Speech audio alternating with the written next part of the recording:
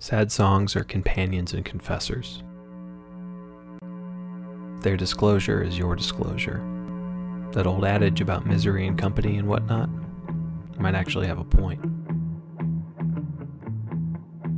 I'm Nick Reinerson, and this is Burn After Listening.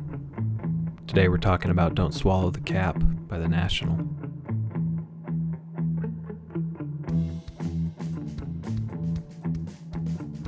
The drums feel like a heartbeat, despair moving forward.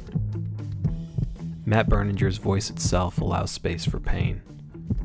It's a self-disclosure that doesn't require coherence.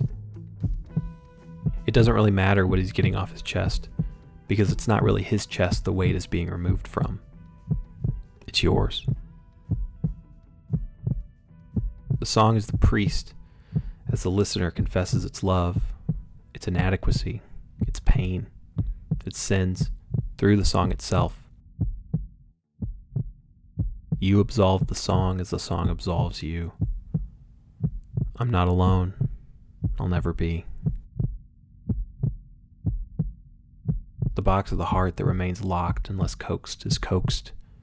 Its confession, your confession. Silently open to the music. A sentient and merciful confessor. If you want to see me cry, play Let It Be or Never Mind. What will make you cry? The song seems to ask, for no other reason than to not be alone. I have only two emotions, careful fear and dead devotion. What emotions do you have? Do you feel that also? What emotions do you have?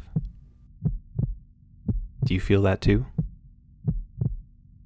I see a bright white heaven hanging over me. What do you see hanging over you? Do you see it too?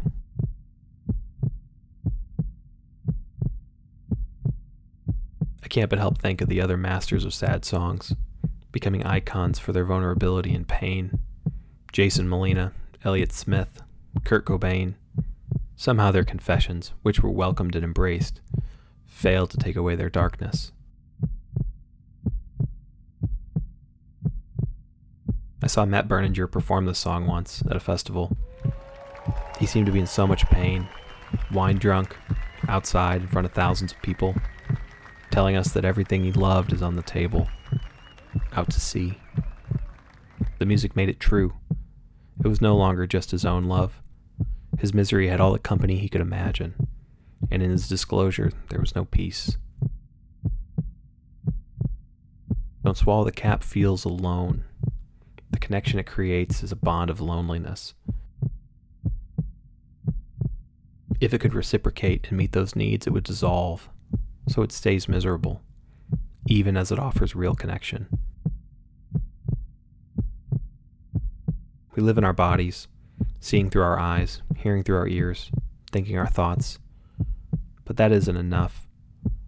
We're enmeshed, inseparable from the network of life that surrounds us, breathing the presence of others. We are all of us brothers, David Foster Wallace said once. We are. And we say we with confidence, without knowing the we. We are all just slightly omnipresent. Maybe misery is just disconnection. You're not alone. You'll never be.